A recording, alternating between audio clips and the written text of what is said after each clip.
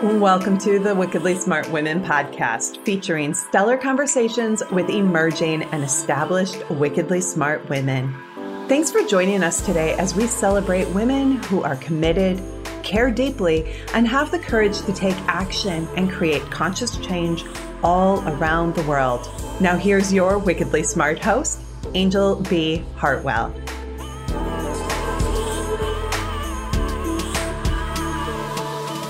Welcome to another episode of the Wickedly Smart Women podcast, where we celebrate wickedly smart women and provide our listeners with a wealth of wisdom along with immediately actionable steps to be smarter, spunkier, and more successful in their impact and their leadership. This is your host, Angel B. Hartwell, and today we welcome our special guest, Carolyn Watring. Carolyn is an influencer, a leader of women, and a recipient of the Chicagoland 2016 Woman of Distinction Award. As a financial planner, she has managed hundreds of millions of dollars in financial assets and is the personal financial advisor to many top executives at Fortune 500 companies like Grainger, Abbott Laboratories, and LinkedIn. She has spent 3 decades working as a financial advisor with investment firms that are large enough to sponsor major golf tournament events and the largest football event here in the US. As the founder of the Financially Savvy Woman, she is one of only 2% of all financial planners that has earned the distinct title of Certified Divorce Financial Analyst as well. After the death of her father at 2 years old, Carolyn was raised by a single mom of 6 kids. Her mom worked 2 jobs and taught her early that if you work hard, you can rise above your situation and succeed. As a leader and host of the Illinois Women of Influence group and a mom of 2 children of her own, Carolyn has helped thousands of women to succeed with their goals and truly be the financially savvy woman. And I had the pleasure of meeting Carolyn at an event that was hosted by a couple of friends of mine back in the end of 2021. And so I'm really excited to welcome you today to the show, Carolyn. Thank you. I'm glad to be here. All right. Well, one of the reasons why I decided to invite you to the show is I really love this idea of the financially savvy woman. And so what I'd love to have you talk about, we mentioned it a little bit there in your bio, but I'd love to have you talk about what was your backstory with money? Were you the little girl that had your own lemonade stand, or were you the one that was playing cashier when you were with your friends? Tell us a little bit about your money story. Well, truthfully, I can't even remember not having a job when I was young. I was always somebody who wanted to earn my own money, but I had the best mentor to look up to in my big sister, because she was always just really good with money, and she always had a job, and she always had great things and clothes and stuff that I wanted to have. So I figured if I wanted to be like her, then I needed to work hard. So, my mom was a single mom, and she was working hard and always providing for us. And then I had that big sister of mine who was a great influence. So I don't know that I had a lemonade stand, but I definitely, I babysat and worked at a pizza place. And then as young as I can remember, I started working as a bus girl for the owners of a very high fine dining restaurant down the road. And, eventually worked up while I was going to college and used that money to pay for college. So I was pretty driven of always wanting to have my own money. Nice. Well, and one of the things that I've noticed in my own life, as well as with the clients that I've worked with, as well as in general with women, is many women are not financially savvy. And many women, even though they might be able to make money, may not do well with either managing money or multiplying money. And also may not do well trafficking in circles of people who have a lot of money. So what I'd love to hear from you is if you could fast forward us a little bit through your career of being a financial planner, what was it like for you the first time you sat down with somebody who had $100 million in assets? So I would say it's a combination of $100 million. I've never actually sat with one person who's had 100 million, but when I meet with somebody who has multi-millions of assets, typically if I'm working with a woman, who I do because I work with a lot of women in transition. So after they lose their spouse, 98% of women outlive their partner. And they typically will say, Carolyn, I don't know anything about the finances. My husband handled that. Well, one day, most of your listeners are going to be handling it, whether they like it or not. So that was truthfully the realization was, not only do I have to make the right decisions in managing this money, but I have to teach her along the way. I don't want to be another man in my clients' lives that are going to tell them what to do with their money. And I always say that. I said, this is going to be an empowering situation where you're going to understand what we're doing with your money, and you're also going to understand why it's the right thing to do. Because if I didn't teach you and to understand what we're doing, then I haven't done my job. And they always give me this look of fear, like, oh my gosh, I'm never going to get it all. I'm like, don't worry. You don't have to understand it right away. We're going to go over it every time I meet with you. And eventually it's going to be like osmosis. You're just going to start understanding. You remember, this is how we're doing this, and this is what a dividend is. And they slowly just start getting it. And we go through their plan. And they do eventually start really understanding. Most of the women 41% of women say they're not confident about their knowledge when it comes to finances. But in fact, we have a bigger confidence problem than we do knowledge problem. Because when they actually do the tests, it finds that there's really only a 9% gap in the knowledge between women and men on how much we know about money. We just aren't as confident that we know it. So just having someone who can show them from start to finish, this is how your whole plan is going to work. That's where I really get my satisfaction in knowing that they understand. Beautiful. So what I heard there that I just want to underscore is that when you are hired by somebody to help them with their long-term financial planning, that you play a role more of building a relationship with them and educating them so that they feel empowered, versus where most of the males may show up in that kind of a relationship with a woman who's potentially lost her spouse or something, more in a command and control kind of directive way. Is that what I'm hearing? Absolutely. Absolutely. So I will explain to a woman who's sitting down at a table with me, or whether it's now virtually, I will explain that I'm not going to start talking to you about investments. We may not talk about that for our first 2 meetings, because what I need to do is I need to figure out who you are and what you want for the rest of your life. We're going to start out by talking about how much do you need every month to pay your bills, and how are we going to replace that income? The first thing we're going to do is we're going to look at the foundation. Do you have the safety nets in place so that you are not going to be dependent on your family? That is the biggest fear that I hear, Angel, all the time is, what if I run out of money, or what if I make bad choices and I end up becoming a burden to my family? And the biggest concern is, oh my gosh, what if I get sick, or I do live a long time and my kids have to take care of me? Because I don't think any mom wants their child to be bathing them, especially if they're boys, because my sons are not going to give me a shower. But knowing that I have the foundation in place that can give you the peace of mind, and whether that's through products like long-term care or whatever, we need to make sure that you may have all of the assets that you need to live comfortably for the rest of your life. But what if something derails that plan? A lot of Americans go through all of their assets because they're sick. And a lot of trouble happens when we all have aging parents and they have some money that they saved and they want to leave a legacy. They want to be able to give that money to their kids.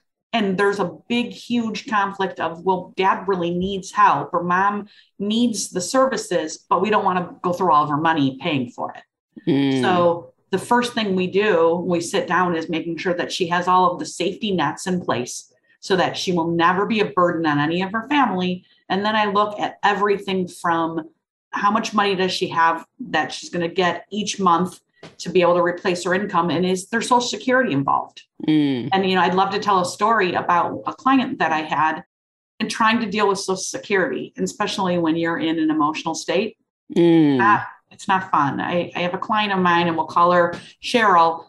And she came to me and said, Carolyn, I can't get Social Security survivor benefits. She had lost her husband, unfortunately, a week before his 61st birthday. And they had been married for 25 years, and they were going to have their whole retirement together. And he was gone, and she went to the Social Security Administration, and they said to her, no, I'm sorry, you make too much money to get survivor benefits. Here's $250. It's a death benefit. Basically, go bury your husband.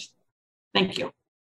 And she was devastated. And we went through and said, okay, well, let's look at the other.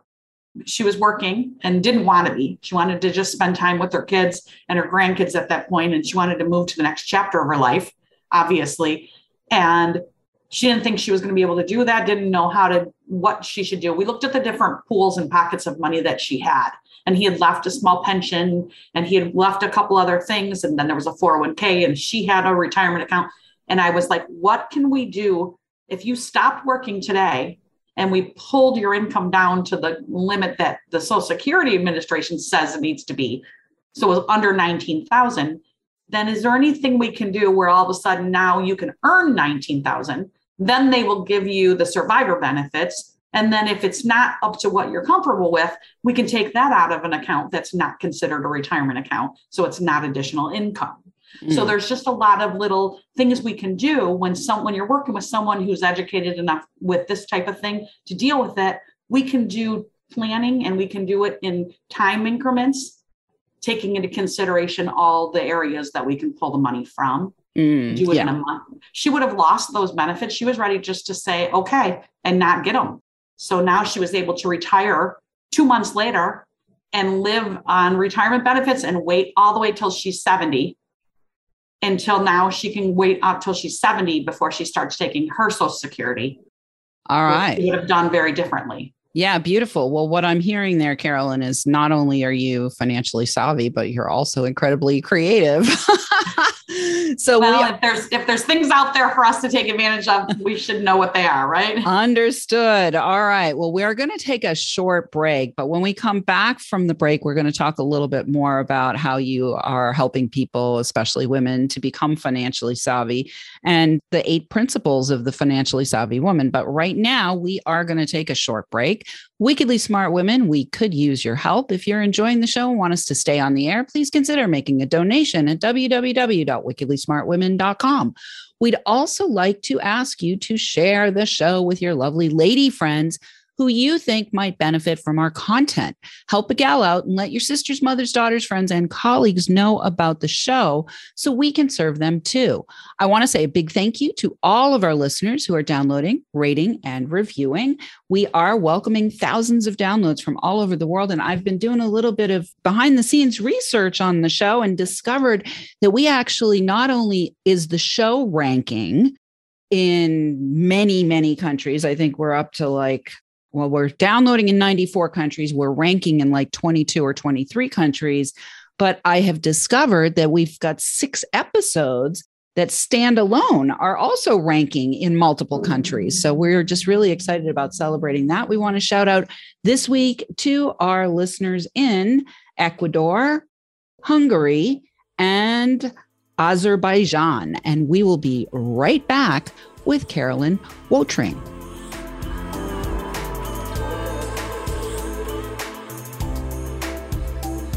The Wickedly Smart Women podcast is brought to you by the Wealthy Life Mentor. Women, are you on the edge knowing that life is calling you to make a change? Are you ready to be part of the evolution of what it means to be a wickedly smart woman, creating your wealthy life by design? A life that is an extraordinary work of art. Angel B. Hartwell, the Wealthy Life Mentor, is hired by women in transition. Women just like you who want to break through to their brilliance, become clear on the value of their wisdom, and embody a beauty-filled, balanced life of shameless self-expression. Discover your wealthy life readiness by taking the quiz at quiz.wealthylifementor.com.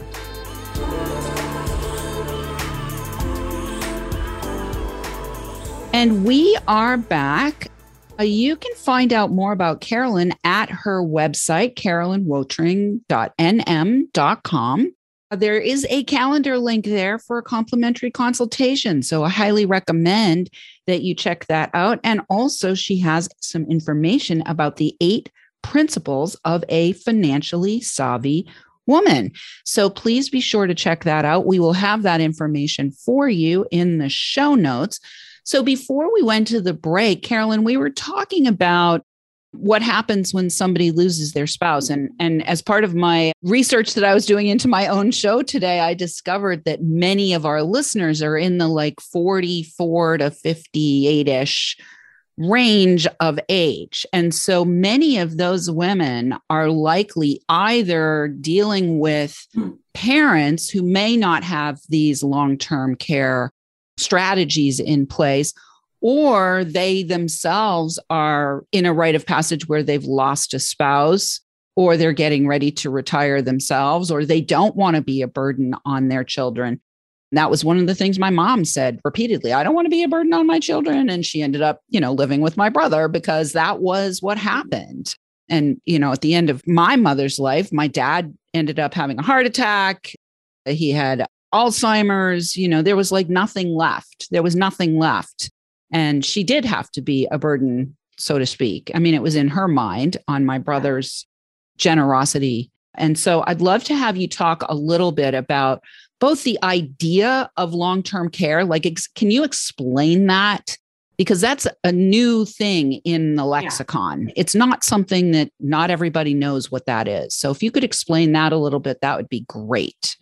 Absolutely. Absolutely. And thanks for asking for the clarification there. So most people, it's one of those things that we really don't think about until we have to. So usually when we're taking care of our parents, and then we have a huge awakening realizing that Medicare pays for the medical part of your parents' care or your care in the future. It does not pay for someone to come in and take care of your parent if they're healthy.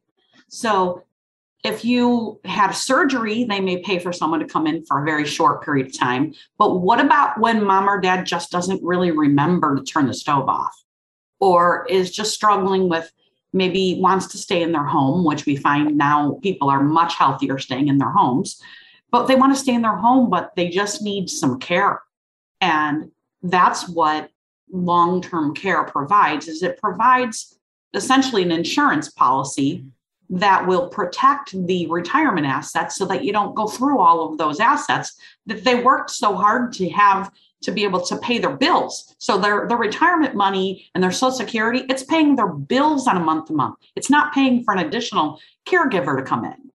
So essentially what long-term care is doing is it's giving you peace of mind. It's giving you peace of mind and making you not have to make that tough decision of, we could probably bring someone in to help us for a few hours with mom, but then we're going to be going through her retirement plan and she's only got 4 years of that left, and then we'll have nothing. And it's just a conflict that you're like, I don't want to be stingy with the money that I'm going to inherit.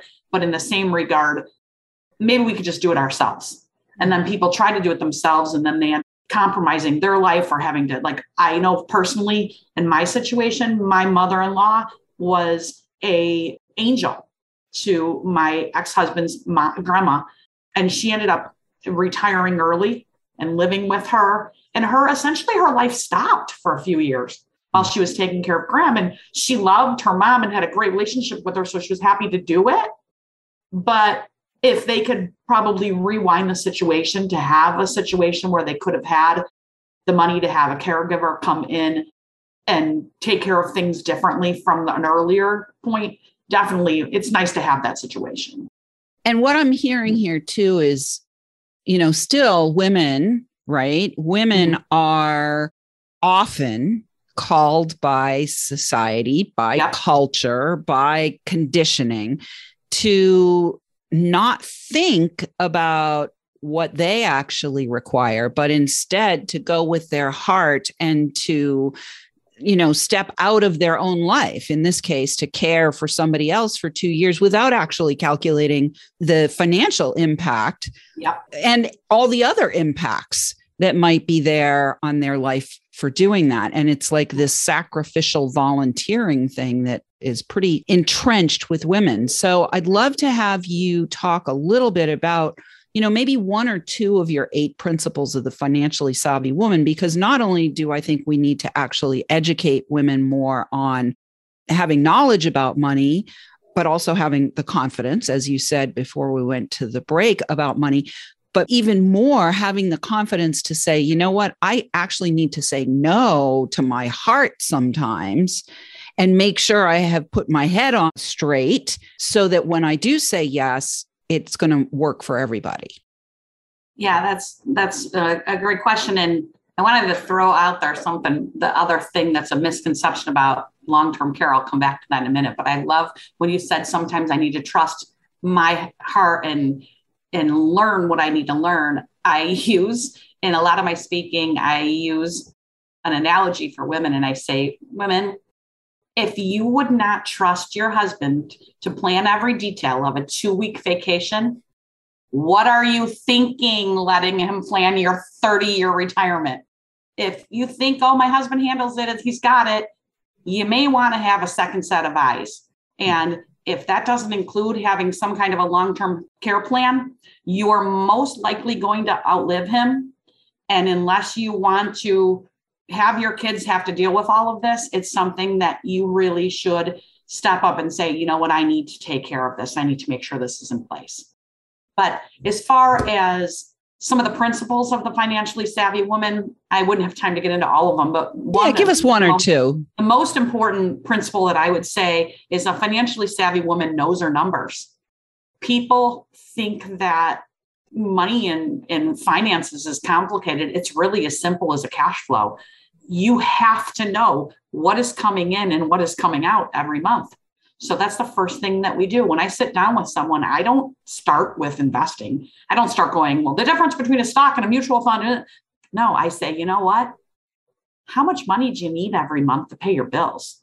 And when you stop working, do you see your lifestyle being about the same? Or are we going to need a little less money or a little more money? Okay, that's the first thing. How much money do you need? How much is going out?